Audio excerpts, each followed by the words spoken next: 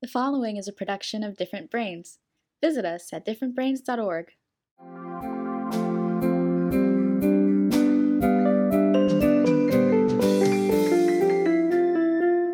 Hi, I'm Dr. Hackey Reitman. Welcome to another episode of Exploring Different Brains. And today I'm excited to welcome back an old friend of ours, Dr. J.R. Hardin. He's one of my heroes. I'll tell you why later. He's an FSU professor. He's an author. He's a speaker, but he's really a true champion for those of us with disabilities. Welcome back, J.R. Well, thank you, Hackey. It's just always a pleasure to be with you, to be with friends, and to meet new friends through your international audience, telling the story and the different journeys of living an active and fulfilled life as a person with a disability. And you are a professor at FSU, so I want to start off with, tell us about the special courses that you're teaching and where you've made a difference at this major university. Well, thank you. First, I need to give FSU a shout out because they have embraced the idea of diversity. They've embraced the idea of inclusion, and they've embraced the idea of empowerment of students and alum and their faculty with varying abilities, so to speak. And I teach in the College of Business, the Management Department, specifically 3 courses. One is called Man 4310. The other is Man 4143, Leadership, and the other is an IDS 1107. So most of my students are juniors and seniors, finishing up their college degree in management, HR, risk management, or maybe it's finance. But then other students are just beginning their journey, specifically that of freshmen with disabilities who are entering the post-secondary environment. And as we know well, and many of your audience members know, that there's a big difference between K-12 systems and mom and dad in the system making decisions for young people versus now young adults who need to self-identify, advocate, and adapt to this sometimes unfriendly world that wasn't necessarily built for individuals with disabilities, but yet we figure out how to navigate, accommodate, and excel in environments that can be uniquely challenging for the various disabling conditions, whether it's dyslexia, it could be autism, it could be spinal cord injury, it could be hard of hearing, or it could be low vision or blindness. It doesn't matter. We meet the spectrum. So I'm really excited to talk about this Man 4310 course, which is titled Workforce Inclusion Through the Eyes of Employees and Staff with Disabilities. Tell our audience a little bit about your rather minor disabilities. My minor, right? You've made them minor because nothing stops you. You're like indestructible. But go ahead, tell our audience. I think I'm beginning to run out of my 9 lives, right? Similar to you and your heavyweight days. At some point, you got to throw in the towel and get out of the ring. But it's not time yet. I'm actually coming up on my 40th anniversary of living an active life with spinal cord injury. So on September 25th, 1983, I became a quadriplegic in a blink of an eye. Right? I tried to walk away from that schoolyard disagreement and turn the other cheek and do the right thing. And I was grabbed from behind and thrown down to start a schoolyard fight and just landed funny. And just like that, I became a quadriplegic. 15 years later, having reconciled the drama, having learned how to live independently, having achieved a few college degrees, entered the workforce, and I was finishing my doctorate, I went through the windshield at 75 miles an hour and broke both thighs, right above the knee, the left shoulder, and then the spinal cord for the second time, and became more of a quadriplegic. And then, of course, living with my own neurodiversity and struggled with a little dyslexia. Still do, we all do. We just learn how to work around it. And my own self-addiction issues and having to get some support and some intervention in that space. So you're quite right. I've got a handful of disability merit badges, and I think have been a bit of a pioneer in this journey to find my manifest destiny or my bliss. And my bliss is being that educator, of being that advocate, of changing the way people think about inclusion and the possibilities in independent living for people with disabilities. Now, you tackle big organizations too. When I say tackle, you embrace them, you bring them into the fold, you educate them. Let's talk about that strategy and how it's going. Well, some of those could be corporate America. It could be Disney. It could be Delta Airlines. It could be a bank. It could be apartment complexes. It could be recreation. It could be the state park system. So all of those venues and partners, to me, it's just folks who just haven't had the Kool-Aid like you just had right now, right? And through our inclusion, through our accessibility standards, we're starting to realize, like we have through the COVID, that accommodations work for everybody, and that everybody needs a little helping hand, and that it should be perceived as special, but appropriate and necessary tools for everyone to excel.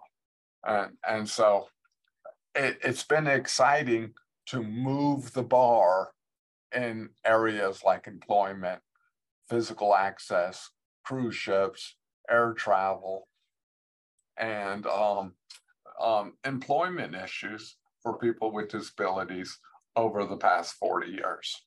Now, let's just talk about two of the companies you have a special relationship with, Disney and Delta. Okay. Tell us about some of the differences going on with these organizations, if you're at liberty to do so. Well, let's just talk on it from generalities, in the sense that both companies believe in customer service. Both companies believe in making dreams come true, right? Both companies believe that they are richer, better, and stronger by allowing the family or the individual to independently enjoy their services. You brought up just such an interesting point. Many times we feel that, oh, the companies are doing us a favor being humanitarian, but I like the way you appeal to their bottom line in the same way we do when we advocate for inclusion and neurodiversity. Don't do it to be nice, do it to improve your bottom line. Talk about that a little bit. Well, that's the bottom line, right? Is we're talking 3, 4, 5, $600 billion in disposable income within the disability community, right? So going back to your point, are you building a business that's going to leave 20% or $500 billion on the sidelines? Or right? Or are you going to just simply be satisfied with less profits, less productivity, less engagement, less audience, right? It doesn't make sense. And we have learned that investing, right, in uh, areas that celebrate or embrace the different populations just fundamentally do better. I mean, think about for those of you who are not in Florida or in the Southeast, think about our Publix grocery stores. We go to the Publix grocery store, one, to get a good product, but two, it's a safe space and a space that celebrates our various abilities because that's their values, it's their culture. And you know what? They actually get away with charging us a little more for this experience. Nobody cares because it is worth the ticket. It's worth the price tag. So there are a lot of different stages that an organization goes through when they're trying to fill a position, to having someone long-term in that position. Can you take us through the various kinds of accommodations that might be done along the way? Well, yes. One of the tenets in my class, and the Man 4310, which is about workforce inclusion, there is a 7 tenet or bullets to measuring the success. Leading the way, right? Building a business of culture. Having that pipeline of outreach and recruitment and internships, right? Grabbing folks, right? You and I remember at age 12 and 13, we were shoveling snow and cutting grass, right? Or we were helping people change the roofs. Well, people now have different kinds of internships. So why shouldn't we be giving this next generation those appropriate spaces in our office environments or our construction companies or lawn care companies, right? So how about then hiring and keeping the best talent, right? Through inclusive training, right? Accessible technologies, making sure people have the tools they need on the job as quickly as possible to be able to start earning their paychecks. And that's a natural segue to, in your course, where you cover so much of this, let's talk about universal design. What role does that play? Well, thank you. That's a whole day and a half, 2 days worth of lectures, right? And universal design has 7 principles involved. And it's the next evolution of what access means, right? When you go into a property or a business or a hotel or a park, and it just feels good, right? There aren't barriers. You're not standing there waiting for someone to open the door for you, or you're able to independently access all goods and services. It just simply makes good sense, right? And so building spaces and programs under the UD principle, you know what? It removes the need to have as many reasonable accommodations because access has been built in. So if you think about why did the iPhone work so well? Well, it was intuitive, it was logical, it was simple to use. It's kind of like going to the ATM. You can do that whether you're visually impaired or not visually impaired. It's intuitive. They all operate the same way. Well, that's the same idea. And some of the challenges I put on my students is to go out and look at businesses look at state and local government operations and to say, hey, are we meeting a minimum standard here where you still feel a little different as opposed to a business who brought the universal design component where you just simply integrate seamlessly and naturally. What has the feedback been on your course from your students? Well, that's first, when you have hundreds of students, you always have a few who are the naysayers and they say, you worked me too hard. Okay. But, most of the students will say, and if you Google, they rank professors now and things like that. And so there's all kinds of talk on the street of what's this faculty member like. And they will all say, he works you hard, but the work is applicable, the work is real world, and the work makes sense for my career, right? And I'm just simply touched. The other day, I received an email from a student who said, oh my God, I just saw this video and this was what you were talking about. This is why I'm now in the HR field. Or you got another email coming back and said, I'm still talking to my colleagues about some of the exercises you made us do, and I'm more prepared to excel, right, in the workforce than the others. Or a really simple piece is, how about making accessible documents? Being able to communicate in any mode on any platform in which anyone with any ability can read, understand, and react to. Very well said. How can our audience want to learn more about you? Oh, well, you're too kind, Hackey. And the audience can learn more about me by Googling Florida State University, going to my personal webpage at jrharding.com, or they can simply call me, and I would be happy to accept their call at 850-510-4628.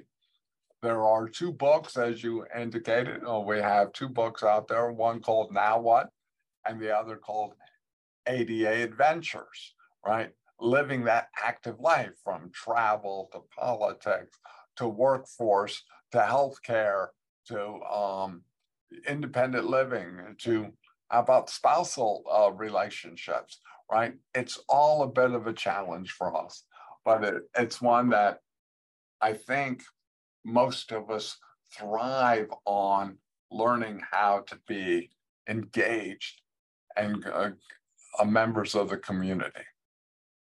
Is there anything else you'd like to cover that we have not touched on? Well, I think, yes,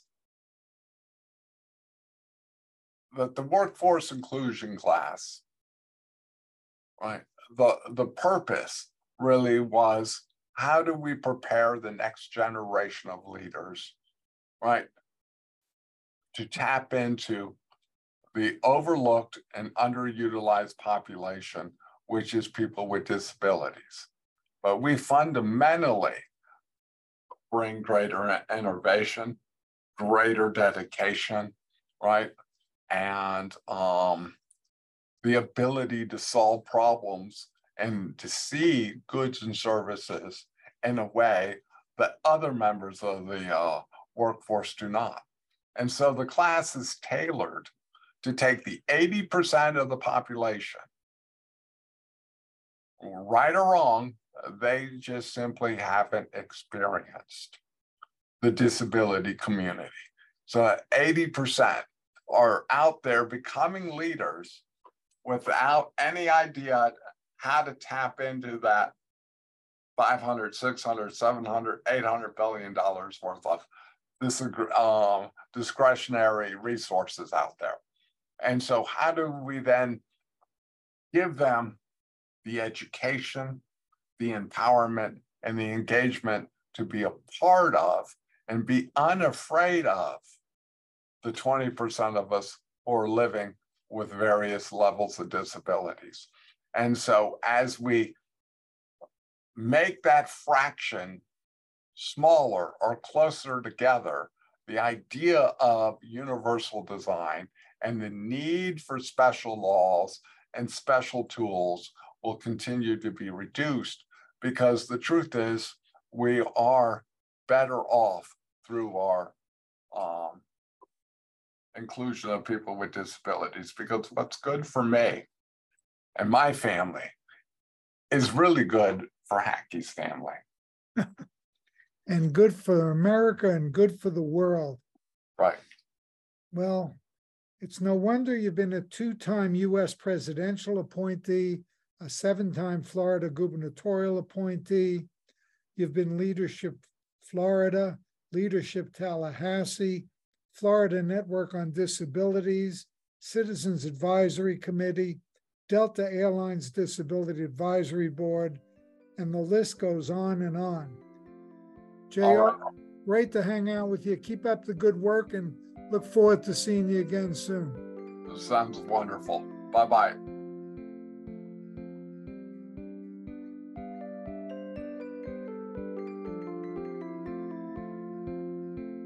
Exploring Different Brains is a production of Different Brains. Visit us at differentbrains.org.